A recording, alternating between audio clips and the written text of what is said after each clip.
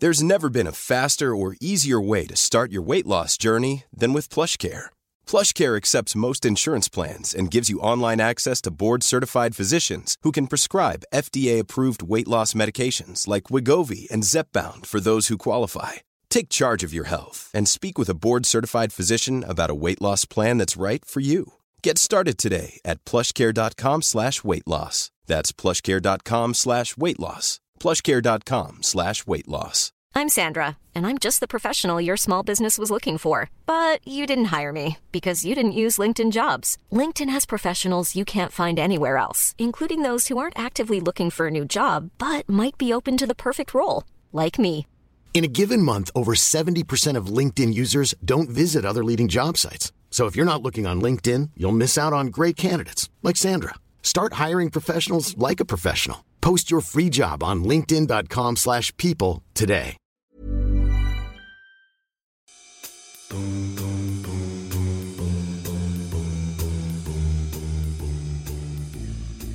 Hello and welcome back to the Prospect Podcast, where we speak to the brightest minds and talk about the ideas that matter in politics, arts and society. I'm Alan Rusbridger, I'm the editor at Prospect Magazine, and today I'm delighted to be joined by two excellent guests, seasoned political journalist and pollster Peter Kellner and political consultant and former head of political strategy for the Labour Party, Greg Cook, to talk about why the next election is Labour's to lose. And I can highly recommend Peter's piece on this subject in the current issue of the magazine, which is fascinating, if not entirely encouraging.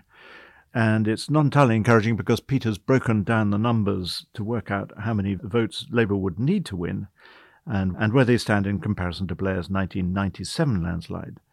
So, Peter, if I can start with you, just talk us through some of these numbers. I mean, you compare how Labour is today, which seems on the face of it very encouraging, with how they did in 1997 and 2005, and the numbers that you've crunched aren't as encouraging for Labour as I think the headlines suggest. That's right, Alan. Let me just pick out a couple of staging points that lead to this conclusion. The first is that there is now a geographical bias in the Conservatives' favour. What I mean by this, if you imagine both parties having exactly the same number of votes across the country, 12 or 13 million each, well, you'd expect if it was an unbiased system, both would have the same number, roughly the same number of seats. Well, if that were to happen at the next election, they would be more Conservative than Labour MPs. How many more depends on the precise assumptions about things like tactical voting, how well the Liberal Democrats do, and so on. But they would be more Conservative than Labour MPs. And the second as well thing to bear in mind is imagine that we have a repeat of the vote shares from that Blair landslide 26 years ago. Labour then had a lead of 13 percentage points in the popular vote. Well, if that were to be repeated today, then on the conventional assumption of the same sort of swing across the country, Labour would now crawl in just with an overall majority. I believe there would be some tactical voting, as there was in that election, and that would push Labour's majority up to maybe 30 or 40, but nothing like the 179-seat majority it enjoyed under Tony Blair. Did these figures shock you, Greg, or are they more or less what you expected? No, I mean, it's a very, very steep mountain which Labour's had to climb, and that's been clear since 1999. I mean, if we take kind of historic benchmarks, and I think there's a limit to how much we should be bound by what's happened in previous elections because they each have unique circumstances, but nobody has ever got a swing, no party since 45 has ever got a swing of more than 7% in an election, with the exception of the 10% which Labour got in 97. And a 7% swing would probably be just about enough for Labour to become the largest party. And the 13% swing, which is basically what Peter's talking about, would take Labour to roughly what its vote shares were, or the vote shares were in 97, gets you a bare majority, and that's way beyond what Labour got in 97, what any party's ever got. And so, until, the last 3-4 months, I think certainly if you'd asked me in private, I would have said that it was pretty inconceivable that there would even be a Labour-led government, let alone a majority. So, it's a testament that we're even talking about it being possible as much as probable, the extent of the Tory collapse over the last 4 months, but the maths hasn't gone away. So even if you read these figures suggesting that Labour is 20% ahead, this doesn't really mean much in terms of the cold arithmetic of what happens when we get to an election. Well, it means, obviously, that the Tories are in very serious plight. And again, if we go back to the 1990s and which is the last sustained period we've had where any party was in the lead of that scale for that long. We should remember that lead broadly lasted right from 1994 until 2002, 2003. Labour kept those leads up even when in government. But what the history of that period shows was that the Tories found it impossible to stage any kind of significant recovery. Obviously, they did a bit better in 97, or Labour did a bit worse than the polls were suggesting they would do. But just having a stable, indeed reasonably successful economy by 1997 wasn't enough for the Tories, and we can probably take from that's not going to be enough for Sunak either. And so in that sense, the focus does become on whether people are prepared to make that positive choice for Labour. Peter, in your piece, you give 4 reasons why the tide is so against Labour, and it boils down to Scotland, Wales, boundary changes, and then the unknown factor of tactical voting. Can you just unpack each one of those a bit? Yes, of course. In 1997, there were then, I think, 72 Scottish MPs. I mention that because the number has come down. And Labour won, I think, 56. Greg will correct me if I'm wrong. Anyway, the overwhelming preponderance of them in 97. And the last election, Labour had won. I think it's quite likely that Labour will get to 6 or 7. If they're really lucky and the SNP continue in trouble, as they seem to be at the moment, Labour might get up to 10 or a dozen. But a significant part of Labour's majority under Tony Blair was based on Scotland. That's gone. Wales, Labour remains the dominant party in Wales, but again, Wales has lost seats through boundary changes. So in 1997, Labour had from memory 36 out of 40. Well, there are only going to be 32 seats now from Wales, so Labour can't repeat its 97 performance. Best guess, Labour 27, 28 in Wales. So again, it's a lesser effect than Scotland, but it still hurts Labour.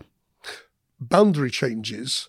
Curiously, this is not as bad for Labour as it looked a few years ago.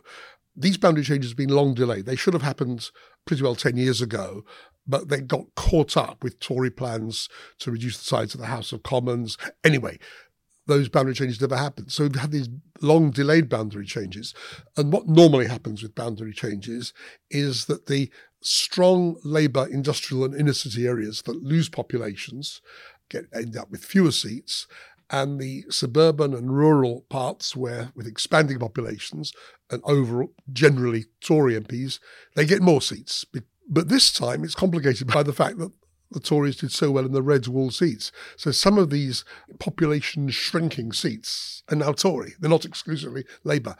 However, all that said, it looks as if everybody was to vote as they did in 2019 on the new boundaries rather than the old boundaries, the Tory majority, instead of being 80, would have been around 100. They'd have got around 10 more seats. Non-Tory parties would have got around 10 fewer seats. And so all these things go into the mix. Now, the final point, which is potentially the most interesting, but at this point the most speculative, is tactical voting. Now, back in the Blair landslide, the best estimates are that the Conservatives lost around 30 seats more than they would have done had it not been tactical voting. And those 30 went around 20 to Labour and around 10 to the Liberal Democrats, by which I mean people who would otherwise have voted Lib Dem voting Labour in Tory Labour marginal contests, otherwise Labour supporters voting Lib Dem in their target seats. Now, of course, that could make a big difference next time. I spent the last election 3 years ago, probably the most futile general election for me personally of the 10 or a dozen that I've in some way looked at as a journalist or pollster, because I raised money to commission polling designed to help tactical voting. And there wasn't any. The polls were great. They were technically great, but they had no effect whatsoever. And this was because Lib Dems were reluctant to vote for a party led by Jeremy Corbyn. And do we remember the name of the Lib Dem? Ah, yes, Jo Swinson. She didn't exactly inspire many Labour voters. Now, logic and recent polling and by-election evidence suggests that tactical voting has returned. Think back to about 6 months ago, was it? The by-elections in Wakefield, a Labour target seat, and down in Tiverton and Honiton, down in Devon, a Lib Dem hopeful seats. Well, Labour gained a big swing in Wakefield. The Lib Dem vote collapsed. The Lib Dems had a huge upsurge of votes down in Devon. Labour votes collapsed.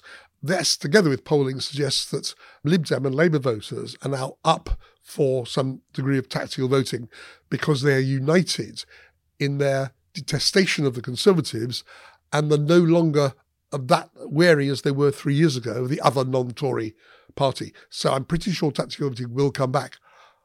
How big an effect it'll have, we'll wait and see. I think one could do no more at this stage than say, well, what if it's the same as in 1997, which I've done in the chart for Prospect. I think that's a reasonable starting point. But what the end figure will be like, who knows? So for the readers who haven't got a copy of Prospect open in front of them, there's a fascinating chart which Peter's done himself, all his own work, which shows what the result would likely be with a uniform and swim and what it would be with tactical voting. And it would make quite a change. Greg, with your Labour Party hat on, if you still have a Labour Party hat, you must have some in your cupboard somewhere, you must be quite conflicted over this because on the one hand, tactical voting could make a huge difference to the next result. On the other hand, it seems de rigueur that nobody can publicly come out and in favour of it. So if you're working for the Labour Party, how do you, with a sort of nudge and a wink, indicate to people that this is a good thing to do without actually saying it? I take a slightly heretical view about tactical voting, and I do part company a little bit from Peter on this.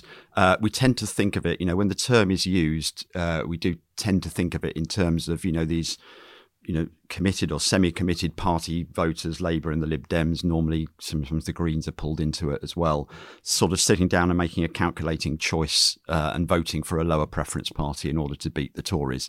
I suspect actually very, very little of that goes on. The reasons why people choose the Lib Dems and Labour in different parts of the country, different constituencies, are much more kind of nuanced and complex than that, I think. And specifically on the 1997 point, my view is that actually it was a low point of tactical voting. I disagree completely with John Curtis's interpretation of what happened in that election, because if that had been a significant factor amongst the way that the votes distributed, I don't see why you would have had the dozen seats or so which Labour won from third place, and which we had new boundaries in that, so we were dealing with notional results. But even so, these were seats where there was absolutely no doubt the Lib Dems were in second, and that included places like Bristol West and St Albans, where you would expect that people who would be making tactical choices would be concentrated, and some like Hastings, where it was spectacular, Labour was nowhere and got a swing of nearly 20% to win it. So it's not to say that there isn't some of that going on, but I think actually there was proportionally more of it in 2001 when those seats had been won and when people could see who their new MP was and which party to vote for. But, in a sense, that's a kind of esoteric point. But I think that we're in a different situation now, not least because the Lib Dems are on about 9% in the polls, which is half of what they were in 1997. There just aren't that many Lib Dems, let alone kind of committed Lib Dems around to distribute. And they're in a different political position. They're much more firmly now a left-wing party, which may complicate their ability to attract Tory voters. And in terms of specific seats, where this can matter, most of the ones where it could be really important in making a difference are actually quite contentious. So what do you say in cities of London and Westminster, or Finchley and Golders Green, or new three-way marginal seats like Early and Woodley and Reading, where the Lib Dems are in second place, or Hitchin, where clearly it would be part of a Labour coalition, but the Lib Dems are not going to stand aside there. So I think conscious tactical voting is not going to play a huge part. But if by tactical voting we mean Labour's vote becoming more efficient, I think that is a really significant factor, because if you get to a swing which is anything like Labour actually being in a position to form a government, 10% or more, inevitably that is going to be very varied in different parts of the country, because Labour can't get a 10% swing in much of Merseyside because it would be up to nearly 100% of the vote, for example, or parts of London. So the swing would be less there, which means it would be more in other places. And so what Labour really needs is to get that bigger swing in the places which require a little bit more of a push to win. And there's a whole bunch of, huge clusters of places in Brexit voting Britain which voted Labour in 2005 and which now require swings of more than 15% across the Midlands, in particular North Kent and so on. So if by tactical voting we mean that people are switching to Labour more in those areas and moving out, Labour vote is moving away proportionally from these new heartlands, as in London and the northwest conurbations, then that obviously makes Labour's task an awful lot easier, and in the long term of building a more sustainable kind of coalition. One kind of coda to that is one place where I think conscious tactical voting could be very important is Scotland. And we've seen in recent elections and polls some evidence of anti-SNP tactical voting by Tories, and there are now in 2019 quite a significant number of Tory voters in Glasgow and the seats and around, which are Labour's best prospects for gains, and a reasonable amount of conscious tactical voting by them could give Labour that foothold to win seats from the Nationalists, which I think politically and electorally they need. Can I just say I don't really disagree with Greg, because I think statistically as well, it doesn't make that much difference whether it's firm Lib Dems switching Labour or vice versa, or simply people who are anti-Tory saying, around here, which party do I vote for in order to get rid of the Tories? And I'm sure in 1997 it was that. But the problem with 2019 was that not many people were asking themselves that question, principally because of Jeremy Corbyn. Well, that fact has gone away. So I think this all happened. But the other point I'd make is that in 1997, I've not got to the bottom of all of this, but I know of some cases where there are quite explicit local arrangements. I'll give you one example, which was Lewis in Sussex, which was a Lib Dem target, and Hove, 6 or 7 miles away, which was a Labour target. The local Lib Dem and Labour people did an explicit deal that all the Labour members in Lewis would work in Hove and all the Lib Dem members in Hove would work in Lewis, and they would simply put up nominal candidates in these seats. And it worked. The Tories lost both seats. So you might get either explicit agreements or in any case, Labour isn't going to put a lot of effort into seats where it's miles behind the Lib Dems, and the Lib Dems are going to concentrate their efforts on their target seats. So simply the weight of campaigning might help to induce that efficient anti-Tory voting. So we've established by crunching the numbers, which is always eye-wateringly fascinating listening to people who understand them, that Labour has a mountain to climb. So the next question, and I'll turn to you, Greg, first, is Labour there? I mean, have they done enough, in your opinion, to win?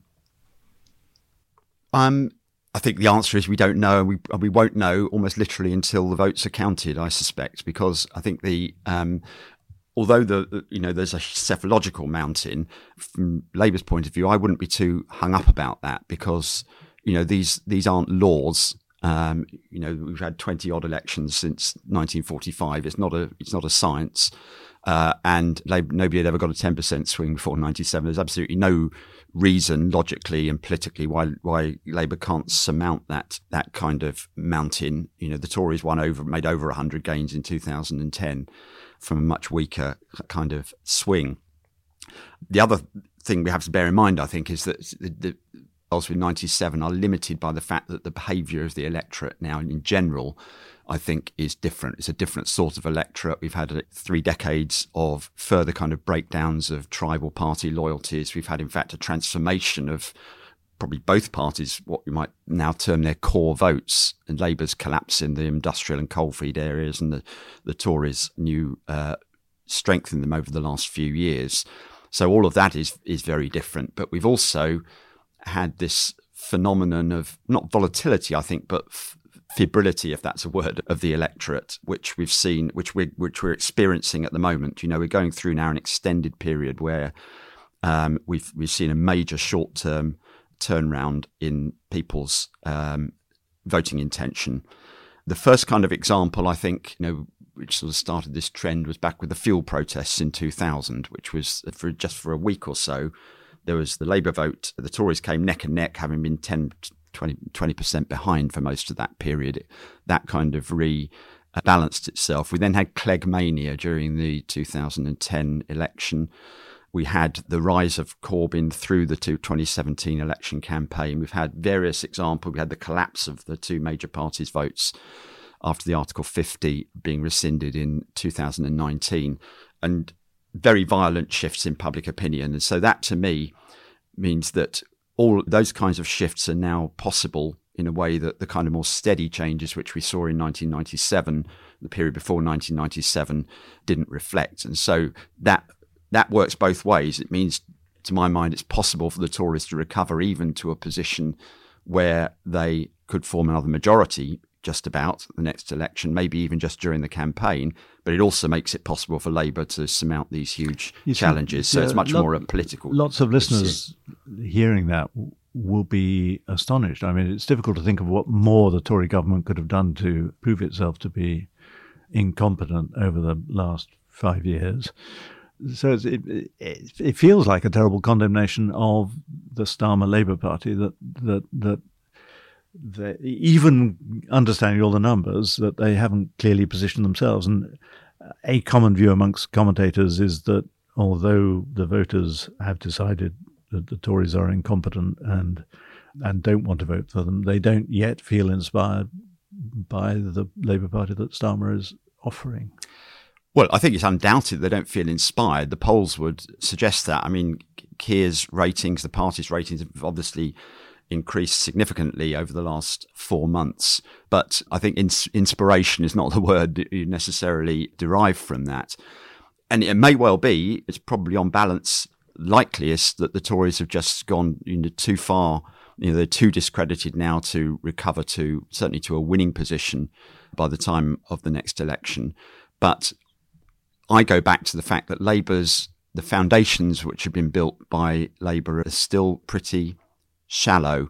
Its performance in elections and in polls up to and even including May this year was barely adequate for an opposition party, let alone one which needs to climb this electoral mountain. Now it's going through a phase where it's clearly benefiting from the Tories' malaise, and part of that process is that the Lib Dems vote share, the Greens, has gone down a little bit over the last few months, so people are kind of getting behind Labour as an alternative government.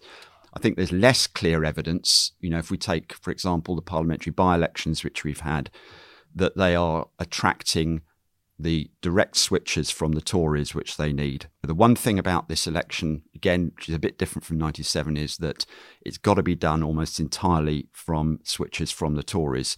And there has been an increase. I think the YouGov figures, it's gone up from about 8% of 2019 to 12% in the raw figures of Tory voters switching direct to Labour. That's nothing like enough by itself for Labour even to be the largest party. And so I think we need more evidence that people are actually making that crossing the Rubicon. So, Peter, why, in your view, is Labour not doing well enough? If I knew the definite answer to that, Alan, and I think Greg's right, the degree of volatility, the febrile nature of the electorate means that we could be, 21 months away, if it's an autumn election next year, from the election, and an awful lot could happen. But I will come to your question, if I may, indirectly, Alan, because I think the first point I make, where I think I have a slightly firmer view than Greg, is I think that the Tories are in the kind of mess from which a complete recovery to them winning outright, absent some completely unexpected cataclysmic event, I think that's pretty remote. I think most people have, or enough people have made up their minds that they're no longer going to vote Tory. I can't see the Tory party staying in government. And part of that is because, as I argue in my article for Prospect, there will be a Labour government, a Labour-led government with Keir Starmer as Prime Minister. It could be even with the Tories as the largest party, because the Tories because the only potential allies they have are the DUP from Northern Ireland, and there'll be 6, 7, 8 of them at the next election. So the Tories need to get in the region of 315 seats out of a 650 House of Commons to have any chance of getting a King's Speech through Parliament. So you could, this is not a prediction, but as a for instance, if for instance you have the Tories on 300 seats, Labour on 260, and then Lib Dems, Scott Nats, Northern Ireland and so on, the other 90, Keir Starmer becomes Prime Minister. A bit like Ramsay MacDonald did in 1924, Labour's first government, when Labour was the second largest party. So the key winning post of the Tories is not that they're the largest party, but that they get really very close to an absolute majority. I think that's really unlikely. However, I agree with Greg that not only statistically but politically, Labour faces a problem in getting to an overall majority, and this is, plainly part of this is there isn't the excitement, there isn't the enthusiasm, there isn't that sort of positive vibe around Labour that there was in the run-up to 1997 with Tony Blair. And you can see this, Tony Blair's own popularity ratings in polls between him becoming party leader in 95 and the election in 97. He was getting 50, 60, 65% positive approval ratings. Keir Starmer is lucky if he breaks even, if it's sort of 38 approve, disapprove. He's getting nowhere near where Tony Blair is. And I think this is not, it's partly about him. He has a certain style, that's what he is. But I think it's partly because there is a degree of political caution about what they're offering for Britain's future. So he's relying on, and he may rely successfully on, A, dislike of the Tories, and B, a yearning for quiet, competent, honest, public-spirited government, all of which I think Keir Starmer can offer and can persuade people that will offer.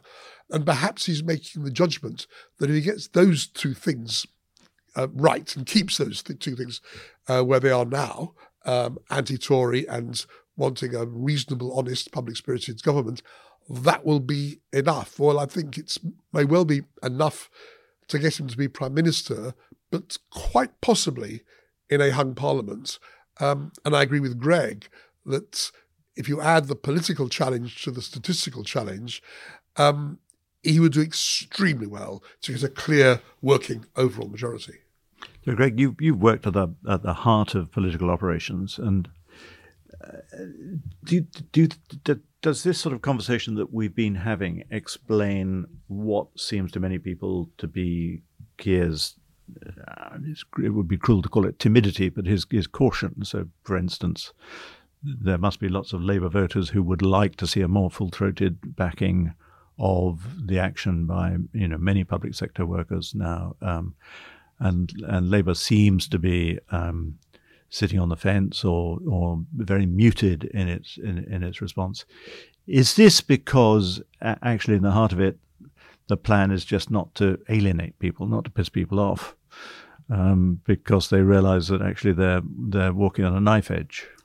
Yes, I think my kind of reading from the outside of the strategy is that it is very much from the playbook of pre-1997 politically, and indeed from which itself is effectively what Cameron and Osborne were doing prior to 2010 as well, which is about reassurance based on the recognition that you've got to get a lot of people who voted Tory in 2019 and emphatically rejected Labour in that election to switch to them. So, that's why we're seeing the emphasis, which is, again, a direct mirror of 97 on costing everything, on having, simple pledges, which balanced with by being paid for by, getting rid of something unpleasant, which everybody disagrees with, nothing too contentious, and steering well clear of things like the industrial relations issues you mentioned and so on, as things which might frighten the horses. I think the big difference is that the nature of the party which Keir had to work with to get himself elected in the first place, his judgment, I think probably a correct one, was that he basically had to sign up to a lot of the Corbyn agenda with his pledges, which he made in that leadership election, although I suspect that virtually none of them will make it into the manifesto.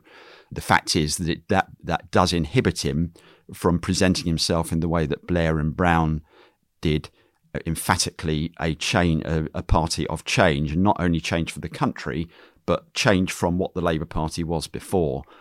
And that may be fine. That maybe the Tories are so discredited that the country does come round to saying, well, Labour couldn't be any worse, even if it's not particularly enthusiastic about it.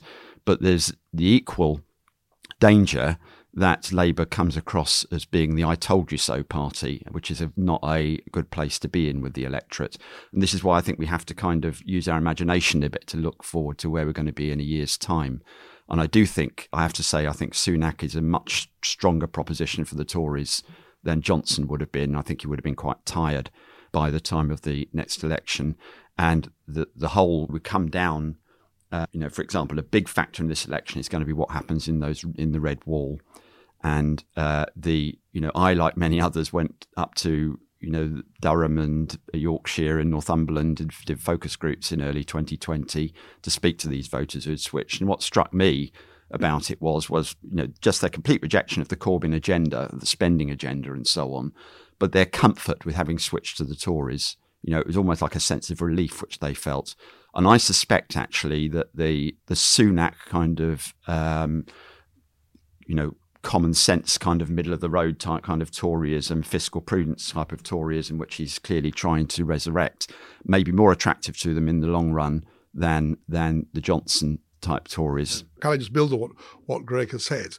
And anyone is trying to, as well, understand in a sympathetic way, Keir Starmer's dilemma, and perhaps part of the reason for his caution, is that Greg's mentioned the Red Wall voters used to vote Labour, voted for Brexit, and that was part of their process of rejecting Labour. But Labour also needs to hold on to, and preferably add to, the small l liberal, progressive, graduate, metropolitan, pro-European voters. So when you look at what does Labour say about Brexit, the EU, immigration, issues like that, it's trying to thread a needle, which in a way that appeals both to these pro-Brexit voters in the Red Wall seats it's lost, but also holds on in other marginal seats, other target seats, to voters who might, if they're strongly green-minded, European-minded, metropolitan, pro-immigration, well, they've got the Liberal Democrats and the Greens to vote for. And if you think of these kinds of the younger graduates, people who have never been tribally Labour and who don't have any, as it were, strong historic loyalty to the Labour Party, then you could see a number of them flaking off to the Lib Dems, the Greens. So I think Keir Starmer, one can have an argument or a discussion about how you solve that, but it is a very real dilemma that I call them Jenny and Joe. Jenny, young progressive graduate, Joe, older manual worker, left school at 16, voted for Brexit. How does Keir Starmer appeal to Jenny in one group of target seats and Joe in another group of target seats? It's not an easy challenge. Yes, I think it's obviously partly about policy as well, but I think another aspect of the Red Wall is that these voters are very conscious that they're part of the Red Wall and they're special and a kind of attention is on them. One of the startling phenomena we saw in 2019 was that the first wave of Red Wall losses from 2017, half a dozen seats which Labour actually lost to the Tories in that election, saw amongst the biggest further swings to the Tories in the country. So the Walsall Norths, the North East Derbyshires, Mansfields now have Tory majorities of 15-16%. It was like of 25-30%, and they did swings of 15-16%. It was like a dam had broken once psychologically people had got over that, years of habitual voting. And, as the people in the focus groups, which I did and which I'm sure many others did, so they felt comfortable in doing it. They felt their ancestors might turn in their graves, but they felt comfortable doing it. Greg, do you think there's a sophomore effect at work? This is where a new MP wins a seat, gained from another party. Historically, as a general rule, at the next election, when they first come back for re-election, they often do quite well because they've picked up some degree of personal following. So I wonder, A, whether these extra swings in 2019 in the Mansfields and Walsalls was partly a sophomore effect? And if it is, could it be that Labour's hopes of winning huge numbers of votes back, or winning huge numbers of seats back from the Reds' wall, they might be to some extent impeded by all these new Tory MPs getting a sophomore effect hold onto their votes, which they might otherwise lose? Yes, I think that's absolutely right. I think there are all sorts of reasons. If a Tory MP wins in a seat which, for example, has had no Tory councillors, of which there are several in 2019, there's an organisational effect because they're drawing people to them. They stand candidates. They kind of build a machine. So all of that happens. There's but the incumbency effect, which those 2017 gains got, was off the scale of anything we've seen ever before. And I think there's psychology there as well. And this is, I think, the danger for Labour in those seats, that actually the idea that those voters, having taken that big step in 2019, are going to want to go straight back to a Labour which hasn't actually outwardly said that it's changed from 2019 or conceded that anything it said or did which drove them away at that time was wrong, might be quite a step for them. And one other slightly more frivolous point is, one rule of thumb which I have, which is more or less held, I think still, is that in an election between a reasonably upbeat, naturally smiley type of leader and a reasonably dour, whingy type leader, the upbeat, smiley leader will always win. And that's pretty much held good. I think possibly 1979 might be the only case where it might have worked against that. And I think Keir's danger of not being a change, of being a bit dour, a bit whingy, a bit legal, decent, honest, and truthful, which is good, but not really inspiring, is that it makes it much harder for those people to say we were justified in what we did in 2019, but we're justified in going back to Labour now. So let me take both of you a year from now, i.e. sort of a year off the likely election. The gap has closed a bit. You've got two technocrats leading each party. Memories of Tory sleaze and incompetence are fading a bit. We've gone through the maths. That's not looking great. Start with you, Greg. What do you say to Keir? I mean, he's boxed himself in, hasn't he? Because he can't suddenly become a great smiley figure. He can't start promising to spend money, because that's not the brand that he's built. Can he change, or is he just boxed into the persona that he's got already? No, he is what he is, and I don't think you can kind of be what you aren't. You probably never could be, but certainly in under the kind of scrutiny that any politician is under now. And I think he, for all his kind of, for want of a lack of political charisma, his strengths are considerable. If in the polls he rates very well on being more honest than most politicians, on being decent. He's clearly competent. He looks like a leader, and these are big assets. I think. My kind of advice, from here onwards, and I think he's probably been doing it already, is just to act as though you are going to be the next prime minister, and be authentic in what you want to do and what you want to say, but also kind of think big thoughts and think about big issues. For example, Scotland, which we haven't talked about much. I think he's taken a very, very strong line that he's going to have nothing to do with the SNP. He needs to make perhaps that more of a centrepiece for electoral and political reasons in Scotland, but also, as a potential future prime minister, and how he's going to deal with this, ongoing issue about nationalism in Scotland and the State of the Union, for example. But also, I would say he maybe needs to be a little bit more kind of upfront in challenging his party about some of the things, some of the comfort zone things, particularly its desire for big sums of money being spent on everything, and that being the solution to stuff.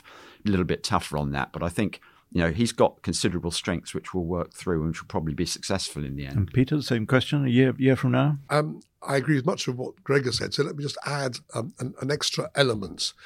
Clearly, the political story of Britain for the last 10 or 15 years has been a story of culture wars, invading politics, elections, Brexit referendum, Scottish independence, and so on. And in the culture wars issues, which are essentially around Brexit and immigration, Labour will lose if it fights it as a cultural issue. It can win if it fights them as economic and social issues. So that if immigration is keeping people out, then Labour loses. If immigration is fought as, well, we need our fruit picked, we need waiters in our restaurants, we need nurses in our health service, then I think it can win. Equally on Europe, there is, it seems to me plainly, an economic agenda which starts to reverse the big economic losses from us being outside the single market and the customs union. So even if he carries on saying, as I suppose he has to now, because he said it so many times, that Britain won't rejoin the single market or the customs union, if we can get back into more or less friction-free trade, which means accepting European standards on goods, on the environment, on workers' rights, on food, things which hardly anybody in Britain wants us to diverge from European standards. So if we can fight on things like that, issues which over the last 10 years have helped the Tories, I think they can be reclaimed as economic and social battles. I think we ought to put a date in our diary for a year's time and come back and see how much we've talked about today has come true. Well, thank you both so much, Peter and Greg, for joining us. Thank you so much for tuning in to hear our discussion. If you've enjoyed this podcast, escape the echo chamber, grab a copy of our latest issue of Prospect magazine, or go to the subscription.prospectmagazine, all one word, .co.uk to subscribe. In the issue currently on the streets, you'll find Peter's fascinating piece. There's a great piece by the great climate expert Bill McKibben on what Joe Biden's been doing in America, with a little sidebar by Ed Miliband on how Labour may well steal some of those ideas. We've got the political satirist Rosie Holt. We've got a fascinating piece on Saudi Arabia and the plan to build a dystopian city in the desert. And the cover story is a fascinating piece by Jonathan Powell, who helped bring peace to Northern Ireland, talking about what the eventual negotiations in the Ukraine are likely to look at. So lots to read. Stay safe and listen out for the next episode of the Prospect podcast next week.